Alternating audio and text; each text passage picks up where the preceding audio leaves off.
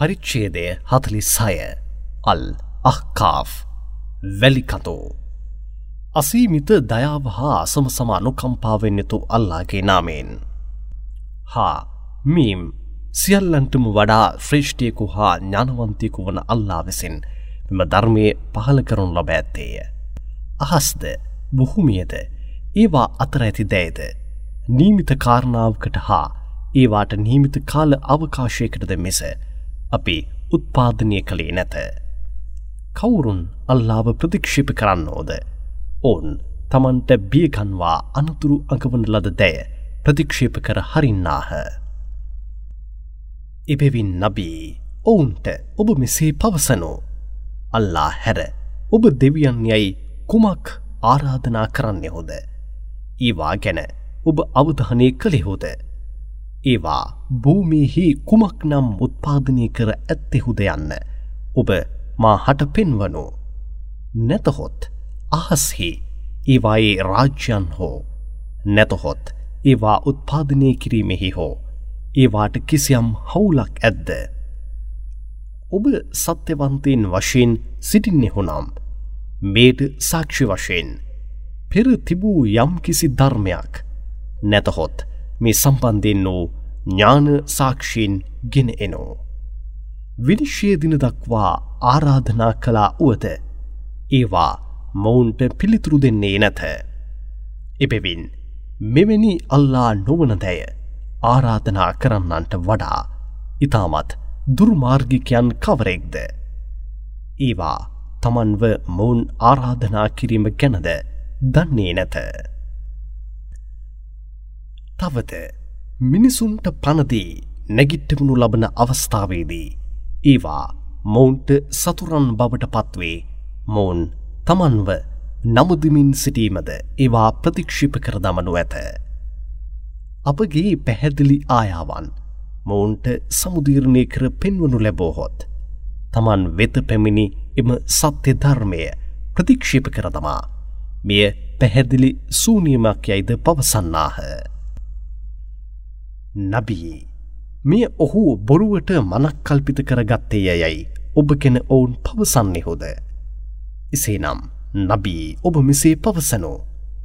මෙය බොරුවට මනක් කල්පිත කළේ නම් ඒ වෙනුවෙන් අල්ලාහ් මාව දඬුවම් නොකරනු ඇද්ද? ඒ අවස්ථාවේදී අල්ලාහට එරෙහිව ඔබ මාහට කිසිම උදව්වක් කරන්නට ශක්තියක් නොමැත්තන් බවට පත්වනවා නොවේද? මේ ගැන මට විරුද්ධව ඔබ කුමක් නම් පවසන්නෙහුද? ඒවා ඔහු හොඳින් දැන සිටින්නේය. එබැවින් මටත් ඔබටත් අතරේ ඔහුම මේට ප්‍රමාණවත් සාක්ෂියක් වශයෙන් සිටින්නේය. ඔහුම ඉතාමත් ක්ෂමා කරන්නෙකු හා දයාබරවන්තයෙකු වශයෙන් සිටින්නේය. නබී ඔවුන්ට නැවතත් ඔබ මෙසේ පවසනු මැනව. දිවියන් යවූ දූතයින්ගෙන් මා අලුතින් පැමිණි කෙනෙකුනුව. මීට පෙර දූතයින් බොහොමයක් පැමිණ ඇත්තාහ. තවද මා ගැන හෝ නැතහොත් ඔබ ගැන හෝ කුමක් කරනු ලබන්නේ දැයි යන්න මා දන්නේ නැත. මට වහී මගින් දැනුම් දෙන ලද දෑම මිස වෙන කිසිවක් මා අනුගමනය කරන්නෙකුද නොව. මා ප්‍රසිද්ධියේ බියගන්වා අනතුරු අඟවන්නෙකු මිස වෙන කිසිවෙකු නොව. නබී ඔබ මෙසේ පවසනු.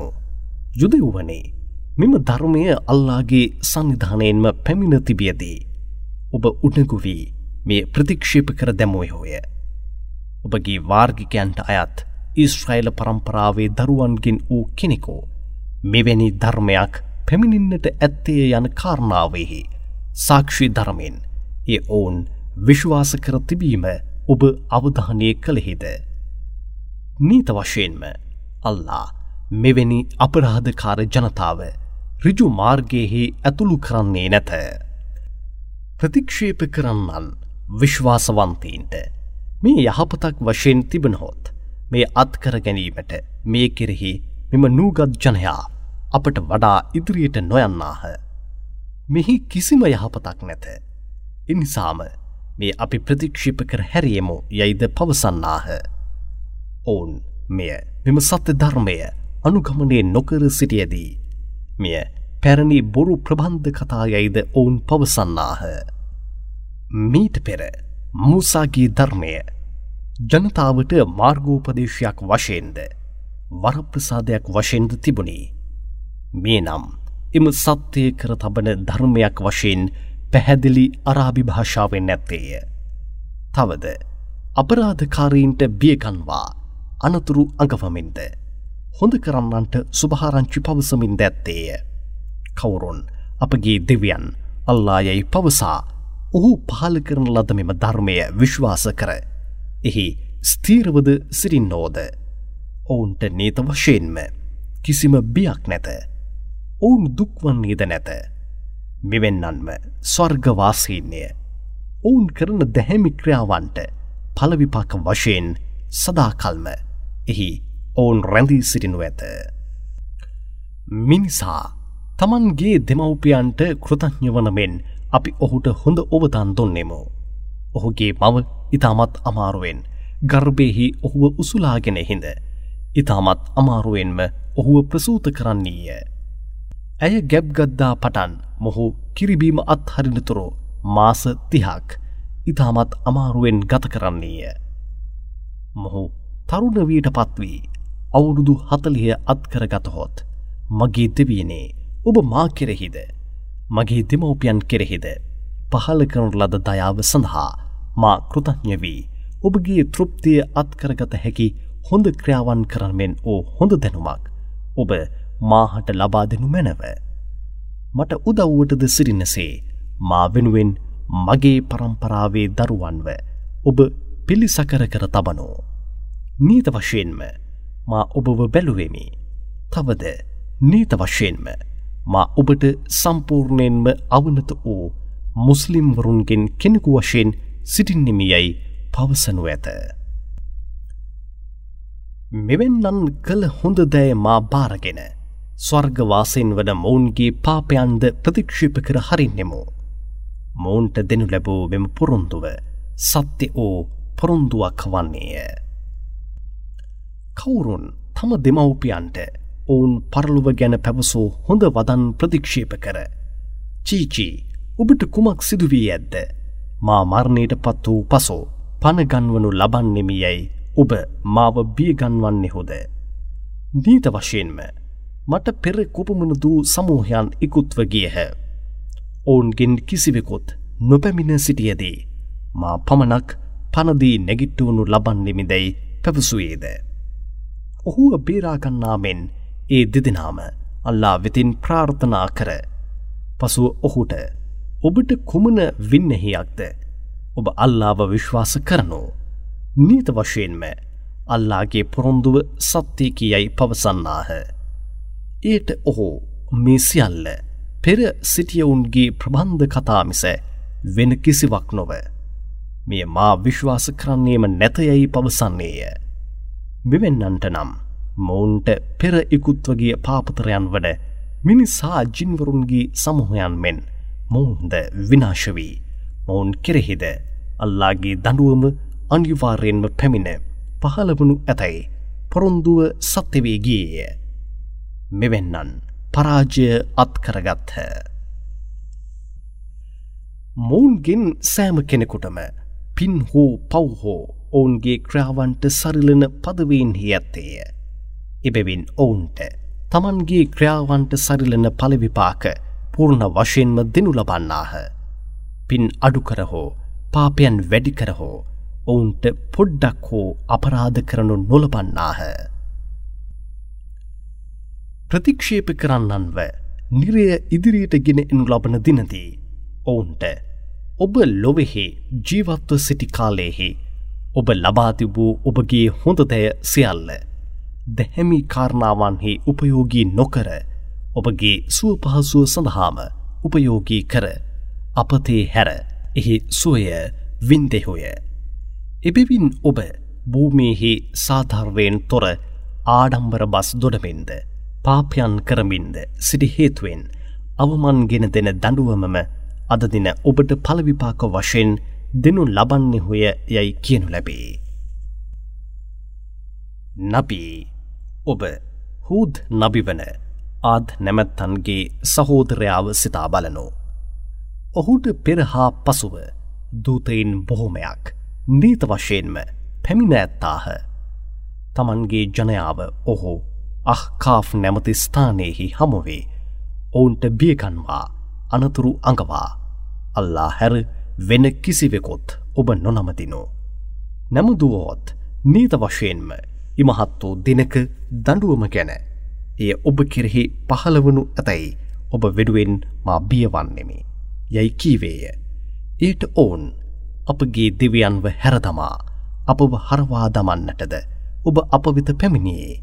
ඔබ ඇත්තෙන්ම සත්‍යවන්තීන් වශයෙන් සිටින්නෙහුනම් ඔබ අපව බියගන්වන දඬුවම අප වෙත ගෙන එනු යයි පැවසූහ. ඊට ඔහු ඔවුන්ට ඔබට දඬුවම කවදා යවනු ලබන්නේද යන ඥානය අල්ලාහගේ සන්නිධානයෙහිම ඇත්තේය. තවද කුමක් මගින් මා යවනු ලැබුවේද? එයම මා ගෙන හැර දක්වන්නෙමි.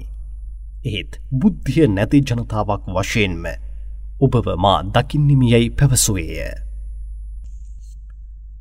පසුව දඬුවමට සලකුණක් වශයෙන් පැමිණි වලාකුළ ඔවුන් සිටි මිටියාවත් දෙසට පැමිණෙනු දුටු ඔවුන් මේ අපට වර්ෂාව ලැබෙන්නට එන වලාකුළු යයි පැවසූහ. ඊට ඔවුන්ට නොසේය. මෙය ඔබ ඉක්මන් වූ දඬුවමයි.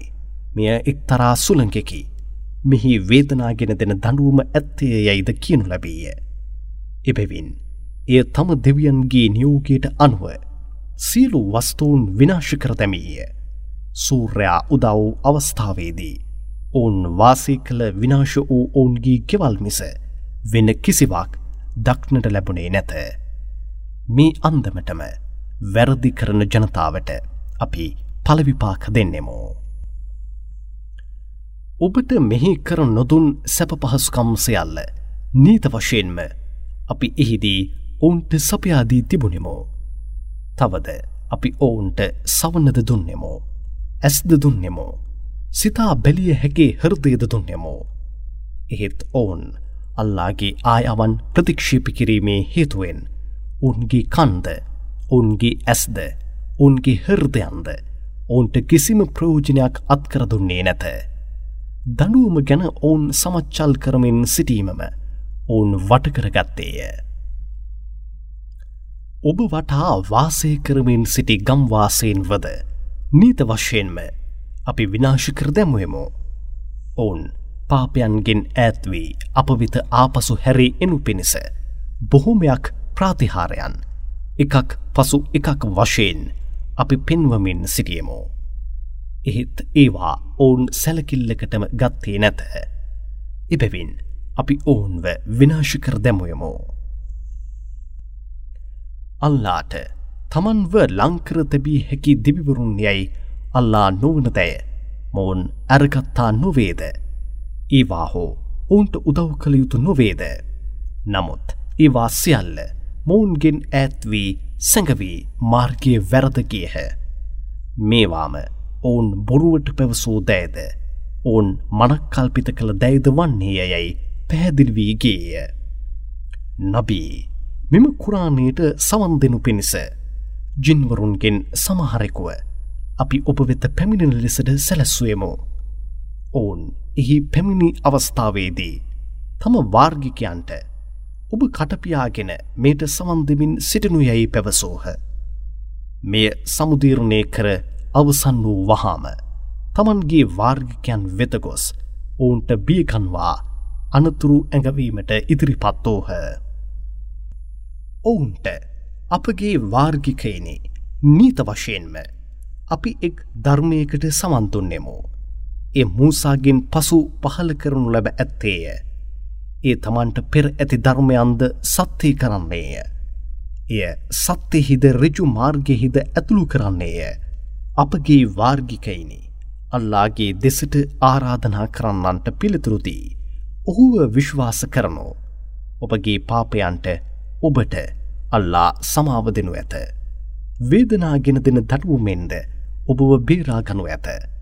කවුරුන් අල්ලා දෙසට ආරාධනා කරන්නාට පිළිතුරු නොදෙන්නේද? ඔහුව නීත වශයෙන්ම අල්ලා දඬුවම් කරනු ඇත. දඬුවමින් බේරීමට ඔහු භූමියෙහි කොහේ දිව්වා වුවද අල්ලාව පරාජය කර හැරීමට නොහැක. අල්ලා වන ඔහු හැර ඔහුව ආරක්ෂා කරන්නන් කිසිවෙකුත් නැත. ඔහුව ප්‍රතික්ෂේප කරන මෙවැන්නන් ප්‍රකට දුර්මාර්ගයෙහිම සිටින්නාහයයි පැවසෝහ. අහස්ද භූමියද කිසිම ආයාසයක් නැතිව උත්පාදනය කළ අල්ලා මරණයට පත් වූ වන්ව පණ දෙන්නට නීත වශයෙන්ම බල සම්පන්නයකෝ යන්න ඔවුන් අවධානය කළ යුතු නොවේද. එසේය නීත වශයෙන්ම ඔහු සියල්ලටම බල සම්පන්නයකි. ප්‍රතික්ෂේප කරන්නන්ව නිරය ඉදිරියට ගෙන එනු ලබන දිනදී ඔවුන්ට මෙය සත්‍යය නොවේදැයි විමසනු ලැබේ. ඊට ඔවුන් අපගේ දෙවියන් මත සත්තකින්ම එසේය සත්‍යයකි යැයි පවසන්නාහ. ඒට ඔවුන්ට ඔබ මේ ප්‍රතික්ෂේප කළ හේතුවෙන් මෙහි දඬුවම ඔබ විඳමින් සිටනු යැයි පවසනු ඇත. නබී අපගේ දූතයින්ගින් වූ ස්ථීරවත් වීරයින් අමාරුකම් විදතරාගෙන සිටි අන්දමටම ඔබත් විදතරාගෙන ඉවසිල්ලෙන් සිටිනු. ඔවුන් වෙනුවෙන් වූ දඬුවම ඔබ ඉක්මන් නොවනු. ඔවුන්ට පොරොන්දුවන ලද දෑ ඔවුන් දකින දිනදී මෙලොවෙහි එක් පැයක් මිස අධික වශයෙන් රැඳී සිටියේ නැතැයි ඔවුන් අදහස් කරන්නාහ. මේ ඔබ ඔවුන්ට දැනුම් දිය යුතු පුවතයි. එබැවින් පාපයන් කළ ජනයා මිස වෙන කිසිවෙකුත් විනාශ කරනු ලබයිද ඇත්තෙන්ම නැත.